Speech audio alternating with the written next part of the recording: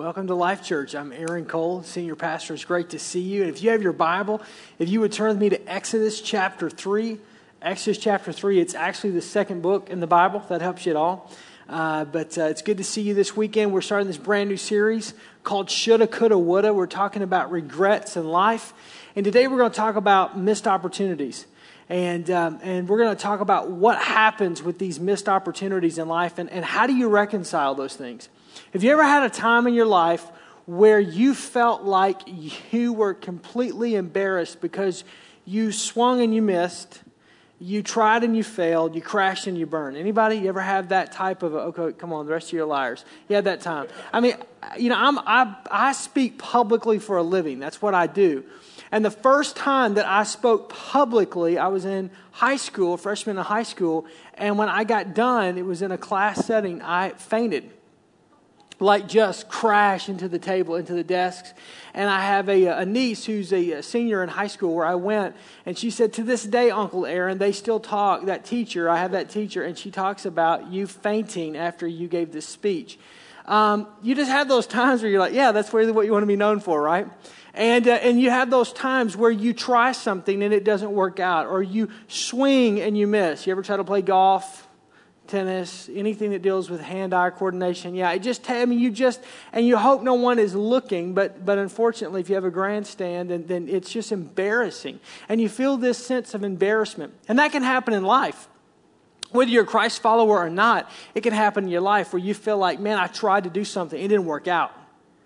I tried to do something I thought God wanted me to do, and it didn't work out. I've been down this road before, and that where you've missed it. And so, in this series, we're going to be looking at people in the Bible who had regrets and who lived with regrets and processed life through regrets.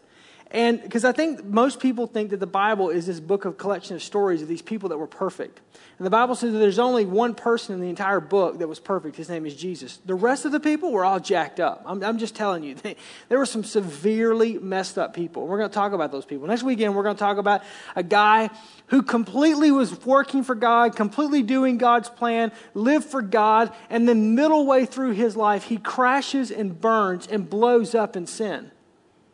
And how can you do that? How can you serve God for so many years? How can you do seemingly right things? And then all of a sudden, in the midst of following God, find yourself in an affair. Find yourself crashing and burning in sin. Find yourself completely away from God. How do you do that? And how do you get back to God? We're going to talk about that next weekend. I mean, the Bible is full of people.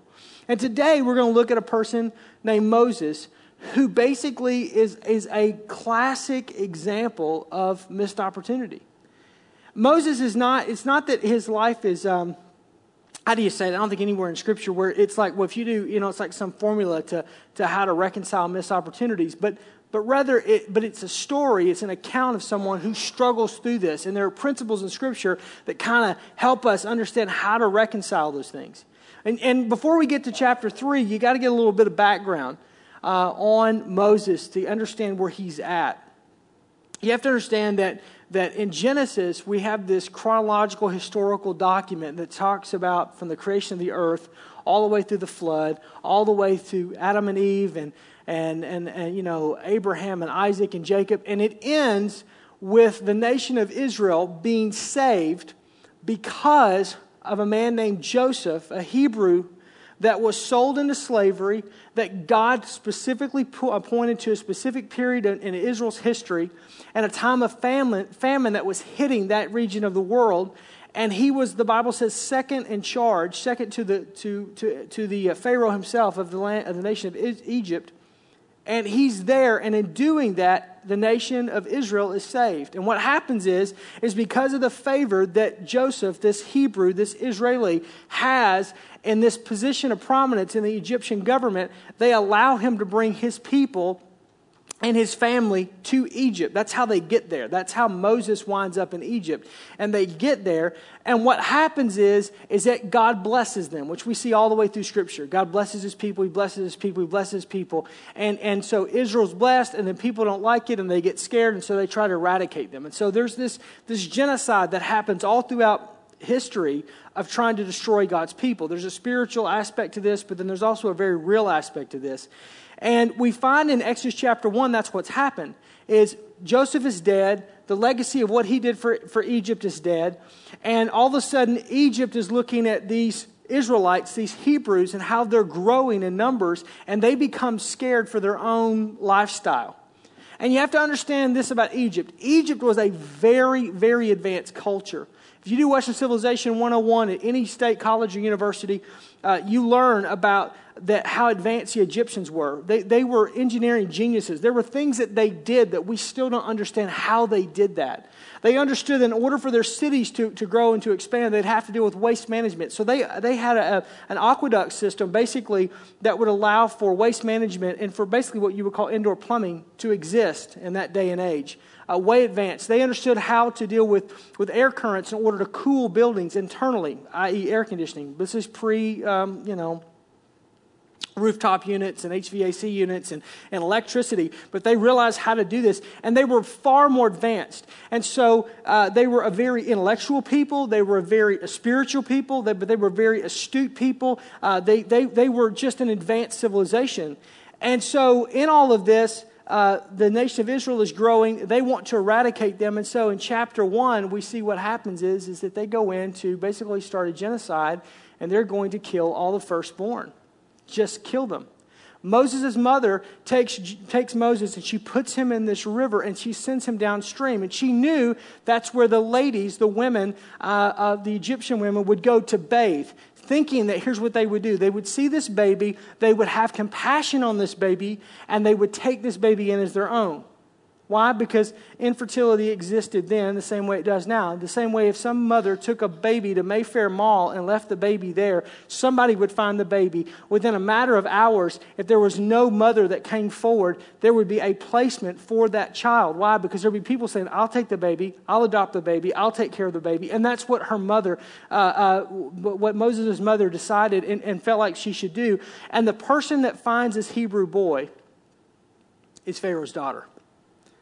Finds Moses, brings him in, and the Bible says that she raises him as her own. And so that meant that Moses was in the best schools, was intellectually astute, was raised around this aristocracy of this Egyptian nation and the hierarchy. He just knew how to deal with the social elite. He was well spoken. He knew what to do. But in all of this, he still knew he was Hebrew. And I'm sure she probably told the story to him. And the Bible goes on to tell us that when Moses gets to a certain age, when he becomes a young man, he's probably 17, 18 years of age, that he begins to go to see how his people were living, the Israelites. And we understand they were under slavery and bondage, and we see all of that. And something in Moses' heart leaps out. It's something that's there, is that, hey, something could be done and something should be done. That's a thing that pulses through the veins of every person that has a gift of leadership. There's something when you see something, you go, something should be done about this and something could be done. Something needs to be different, something. I don't care whether you work in business and all of a sudden you find yourself in a situation where this company, if they would just restructure it this way, here's how this could do. If you work in finance, if you just work this deal and this deal and this deal and this deal, here's how this could work. If you're a pastor of a local church, it's hard for me to go to church anywhere else because I'm constantly going, okay, they brought the lights down at this point in time. Okay, I'm going to time the message now. I'm serious. I know this is bad. But you pick apart every single thing because you become a student of. Because there's something inside of me that just says, how do we take this incredible message of Jesus Christ, this timeless message, and how do we communicate it to a world that so needs this message of hope in a way in which they're going to hear it and receive it and communicate it? And so what's happening with Moses is there's this gifting that's there. There's this calling that's there, and he doesn't understand it. He's not mature enough to really deal with it. He's not been mentored in this situation. But what it is that God's called him to be the leader. And the plight that he sees is the very thing that God will use to stir his heart to take 3 million Israelites and take them, i.e. the name of the book of Exodus, take them from the Exodus, from slavery and poverty and punishment, and take them out of Egypt to the promised land. And all this is coursing through his veins. You go, I don't read that in there. I'm telling you it's in there. Just read it. It's all there. And he sees one of his Hebrew brothers that was being mistreated. And this fires up. And what does an 18-year-old guy do when he sees something like that? He responds physically. Why? We don't have enough brains to respond mentally. That's all we got. Right? Come on, you know what I'm talking about. Oh, thank you. Don't shout me down when I'm preaching good. And so he goes and he murders this Egyptian. Why? Because he knew this guy was a taskmaster. He had seen guys like this before. I mean, you got to remember, he was raised in the house of Pharaoh. These were just low-level people that were basically abusing people, and they were taking out their frustration on these Hebrew slaves, and he murders him. And as soon as he murders him, he realizes what he does. And the Bible says in chapter 2 that he buries him. He covers him in the sand. It's the same thing that our kids do when they're young, when they're first, second grade, or third, or 4, 5, 6 years, 7 years old. They do something wrong. What do? They immediately run to their room, or they run to your room, and they hide they get in the bed, and they cover themselves in the covers. Because there's something about that goes, I've just done something I shouldn't do, and if they can't see me, I can't see them, they can't see me. And the Hebrew people began to distance themselves from Moses because they don't want to be punished for his actions.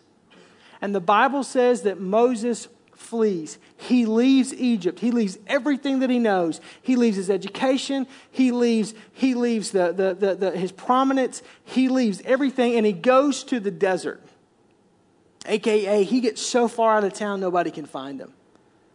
And the Bible says that when he gets there, he goes into this desert in Midian in the middle of nowhere.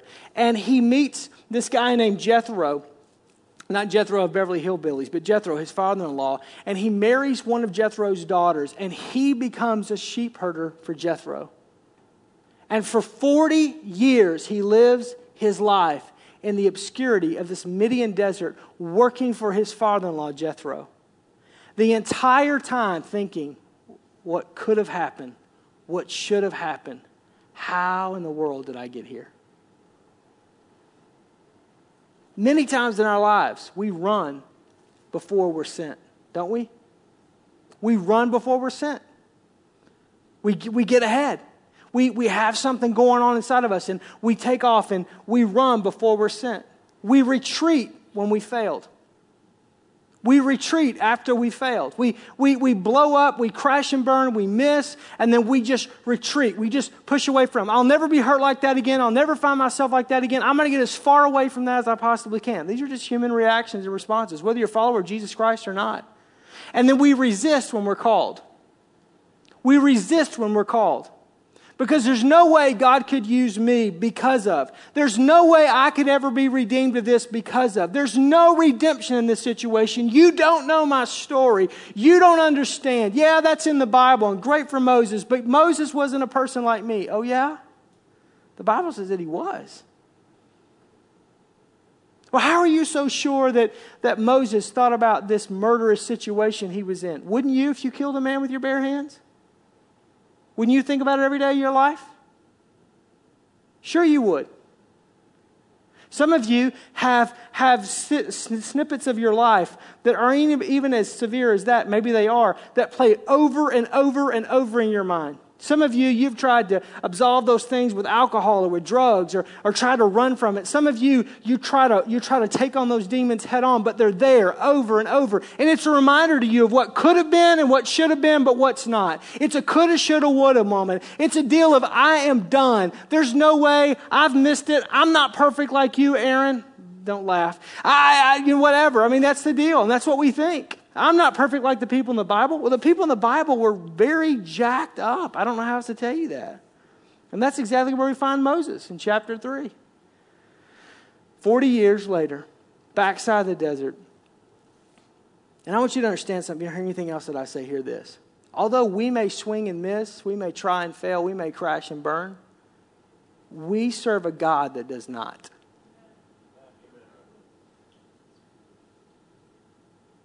That's our safety. And the Bible says that his call on your life is without repentance, which means there's no exit out of that. That you're fearfully and wonderfully made. That God has a plan and a purpose for your life. And that though the enemy of your soul would go about like a roaring lion, seeking whom he may devour, that God can redeem anything that the enemy would try to do to harm you, to destroy you, and to take you down. God can take those things, the things that you've done, the missed opportunities, the shoulda, coulda, woulda, the regrets of life, and flip them for his good. How does he do it? Well, we're going to see how he does it for Moses. I want to give you just a couple of things here, just a couple of principles, just a couple of things that we notice here in this account of Moses. First of all, one day. One day. I know this doesn't sound real deep, but if you're taking notes, write that down. One day. One day. Don't ever underestimate the power of one day. Exodus chapter 3, verse 1. Now Moses was tending the flock of Jethro, his father-in-law, the priest of Midian, and he led the flock to the far side of the desert, and he came to Horeb, the mountain of God. This is a mountain he'll come back to again. It's very interesting. And one day, God shows up. And one day, God speaks. And one day, God shatters a 40-year silence of Moses' life in one day. From the time that he flees Egypt, from the time that he's this young man with this visceral power and emotion that he's evoked when he sees the plight of his people, from that point until where we pick it up in chapter 3, it's been 40 years. Historians tell us it was 40 years. 40 years of him wrestling with his thoughts. 40 years of him working for his father-in-law. 40, if that's not bad enough, 40 years of him tending sheep. Seriously, do you think the life of a shepherd is all that grand? Can you really imagine? They eat and they do their business. I mean, you're watching it. And let's put them in the pen, take them out of the pen. That's what he does for 40 years. Now remember, this is when I go back to what I said at the beginning. He was highly educated. He had learned at the best universities. He was raised in the king's house, in Pharaoh's house. He was never intended in the very far recesses of his mind did he ever think, I'm going to live my life out on the backside of this desert and tend sheep for a guy named Jethro, and I'm going to live my life out here. But that's how he finds himself. How does he do it day in and day out? How do you do it? You know how many people I meet that go, well, I really don't know how I got here, but I just got here and just made a couple mistakes along the way, made a couple choices, got married, had some kids, got some responsibilities. I'm just kind of here. Trading days for dollars. I work 50 weeks a year, so I get 2 weekends, 2 weeks off a year.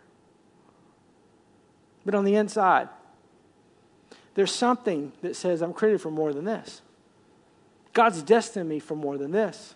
Not despising what I do, but there's just something more. There's just something greater. Or maybe you're in a situation where you had it and you lost it. Maybe you're in a situation where you're crashing as we speak. Or there's things in your life that as soon as they go public, it's done. It's a matter of time. It's where Moses was. But in one day, God speaks. I'm telling you, one phone call can change your life. One introduction to one person. One conversation. One moment with God. One day. The Bible says, Jesus says that God works in day-tight compartments. He says that forget yesterday, it's already passed. So don't weep over yesterday. And don't worry about for tomorrow because tomorrow hasn't come. But take care of today because today has enough issues and concern of itself. Even the Lord's Prayer, when Jesus tells the disciples, which he's telling us to pray in this manner, Our Father who art in heaven, hallowed be thy name. Thy kingdom come, thy will be done on earth as it is in heaven. Give us this day our daily bread. Because all throughout Scripture, God doesn't give more than you need. He gives just enough to get through the day. One day changes the life of Moses. Catch this. God speaks to ordinary people on ordinary days. God speaks to ordinary people on ordinary days. Yeah, I'm just an ordinary person. So was Moses. And it was just an average, ordinary day doing his job. 40 years God hadn't spoken. Maybe it's been 40 years for you. Maybe it hasn't. One day. One bush. This is his experience. One bush changes it all.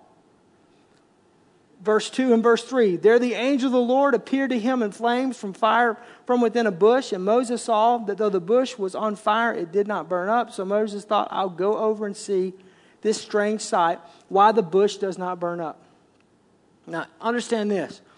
In this desert climate that Moses was living and working, it was not uncommon for a bush, for the temperatures of the desert to get so hot and so high that the bushes would almost combust. It would just, the combustion would just, it would take over. And so to see that was, I mean, it wasn't like it happened every day, but it happened.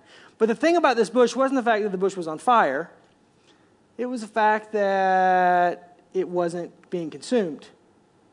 He's seeing this fire, and that's us, right? There's something shiny, right? There we go. You know, that's what we do, right?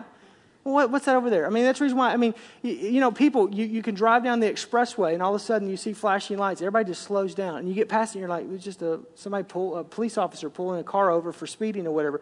But all 3 lanes of traffic just slow down.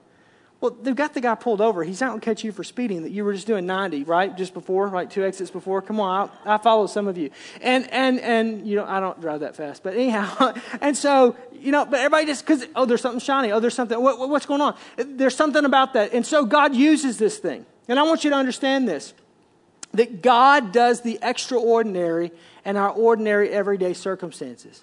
God does the extraordinary in our ordinary everyday circumstances.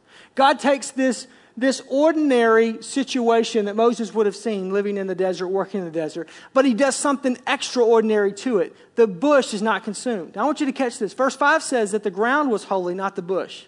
There's nothing holy about the bush. There's nothing, God's not in the bush. The bush isn't God. You understand what I'm saying? I mean, God will appear, but he only appears because he uses that to catch Moses' attention. What is it that God's using to catch your attention? That's the question to ask.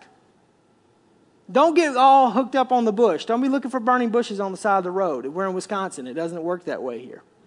Right? Maybe it's a snowdrift for us. I don't know. But do you understand what I'm saying? It's in those moments. It's those ordinary things. And many times we just pass by. But it's those ordinary, everyday moments that something extraordinary happens. That God does something a little different. He does something there. And all of a sudden, he's doing that just to catch your attention. He's doing that just to bring you back to reality. He's doing that to shatter the 40-year silence. Why? Because he's got a plan and a purpose for your life. Why? Because he can redeem even the mistakes of your life. Why? Because he can take even the most dismal failures in your life and turn them around for your good. How does he do it? I don't know. I'm not God. I'm just telling you that he does. And he does it in Moses' life. Because in the life of a Christ follower, there's no such thing as coincidence or just circumstance. The Bible says that our steps are order of the Lord. Every day, I pray, Lord, because I just kind of use that prayer as an outline. And I'd encourage you that, if you have time, 7 days a week at the Germantown campus, and as well as on Sundays at the West Campus at 7:14 a.m., at 7 a.m., the doors are open here and we pray. It's just kind of a come in and pray for as long as you want and leave. And so, and every day I'm in town, I'm here. And every day that I pray, and I try to do that on a regular basis, I ask God, today, Lord, there's going to be people that are going to cross my path. Today, there's going to be things. Today. Proverbs says, don't boast of tomorrow because you don't know what today will bring forward. You don't know. One day, listen, one day in one bush, God will use it, and one day He'll use an extraordinary thing, an ordinary thing to do something extraordinary in. He'll use just an average thing in your life to all of a sudden show up. And if you'll just look, if you'll just pay attention, if you'll just stop what you're doing for just a second, He'll show up. And what does He do? One response. God responds. Just this one response. Look at it in verse 4 and verse 5. So when the Lord saw that he turned aside to look. If you highlight or underline your Bible, I'd underline, circle, highlight that word when. So when the Lord saw that Moses turned aside to look, God called to Moses from the midst of the bush and said, Moses, Moses. And Moses said, here I am. Look at verse 5. Then, again, if you highlight or circle or underline, I do that word then. Then he said, do not draw near this place. Take off your sandals of your feet, for the place where you are standing is holy ground. I want you to understand something. When is always connected to then. When, verse 4, is always connected to then, verse 5. Every time in our life, when is always connected to then. When we will stop and listen to God, then He'll speak. When we will slow our lives down, then He'll show up. When we'll come to the end of our bad selves, then God will appear. When we quit trying and begin to trust, then God will show up and provide. When we will trust in the Lord with all of our heart, lean not to our own understanding, but acknowledge Him in all our ways, then He'll guide and direct our paths. All throughout Scripture, when is always connected to then. When we will stop, when we will slow, when we will listen, then God will show up. All throughout Scripture. And what we realize is as we read on in that chapter, and I would encourage you, just read it this week for yourself. God begins to tell Moses, the calling that I have for you is to go back to Egypt. And I want you to take my people and take them to the promised land. Moses, what you felt as a young man when you killed that Egyptian and you buried him and you left and you ran to this God-forsaken desert 40 years ago? Oh, that was your action? That was your attempt? But the reality is, what was pulsing through your veins that caused you to create that regret was actually the call that I have on your life. And what I had to do was give you 40 years to sit out here and think about it and process it and come to the end of yourself, to your arrogance, to your pride, to your self-seeking ambition. And I've been waiting for you all these years, Moses, for you to listen. Because when you would stop, and when you'd quit pouting, and when you quit regretting, and when you'd quit shoulda, coulda, woulda, well, I wish I wouldn't have done that. If I'd have done this different, I wouldn't be here in this God-forsaken desert. When you would come to the end of yourself, when you would come to the end of you, then I'm able to speak to you. And that's why I'm coming to you today. And Moses gives them every excuse in the book, and God says, no. Here's what's going to be different this time. Last time you did it on your own. This time I'm going to be with you. And I'm going to lead you. And I'm going to keep you. And if you read the rest of the book, Moses goes back. And that what God started in him as a young man, that he messed up and missed the opportunity of a lifetime. 40 years later, God redeems. God uses. And God takes him and He uses him to take 3 million Israelites out of slavery and bondage of the most powerful nation on the world at that time and bring them to the promise that God had given generations before to Abraham, that God is still fulfilling today. That's powerful. That's the reason why Israel fights over Jerusalem today, because that's the land that they were promised, that Moses took them to. Oh, you may feel like you've missed an opportunity, and maybe you have. You may feel like you've got some shoulda, coulda, wouldas, and maybe you do. But I'm here to tell you, when we stop,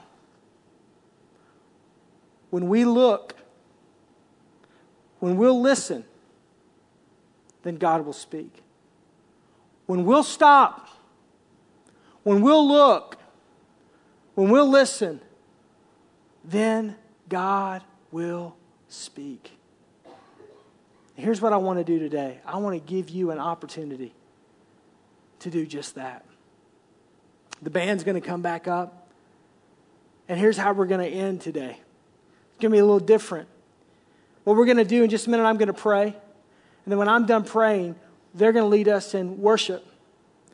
And for those of you that go, whoa, dude, I didn't sign up for this. I don't know what's about to happen. Just chill out. You don't have to ask you to move or do anything. I'm not bringing any candles out or any snakes out or anything like that. But what we're going to do is give you an opportunity today at church. You've carved out this time to have a when-then moment, to listen to God and let Him speak to you. I don't know what regrets. I don't know what missed opportunities. I don't know what you're feeling and what you're facing. But I know a God who's in the business of redemption, who can take your missed opportunities and turn them around for your good, who can take your failures and help you to fail forward right into His plan, who can take our messes and clean them up and use them for our ultimate good. It's what He did for Moses.